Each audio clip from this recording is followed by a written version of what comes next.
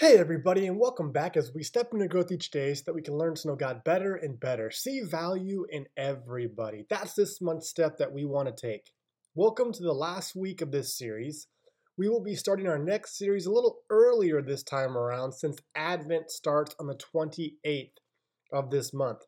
As we finish off this last week on this series, I hope that you will begin to see value in everybody. The social outcasts, the sick, the shamed, the people who are full of sin, that we will begin to pour our energy in seeing value in those who don't think, look, act, believe, or vote like us. Seeing people the same way that Jesus did, with value. Back to Jesus.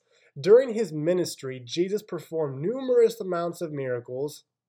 One particular time, after performing a miracle of healing a blind, demon-possessed man who couldn't speak, who was brought to Jesus to heal, which Jesus did just that, the author of this story says that the crowd was amazed.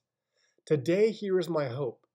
One, that you will begin to be amazed yourself by who Jesus is and his word, also known as the Bible.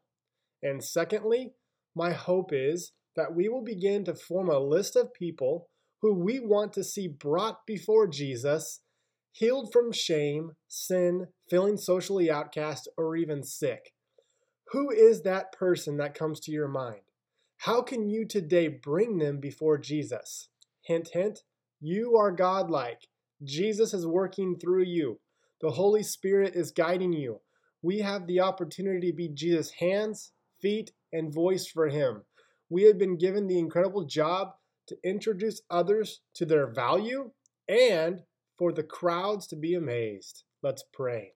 Jesus, today, help us first and foremost to be amazed by you, by your word, and then help us take that amazement that we have experienced, that value, and then find ways to bring that before the people you've put around us.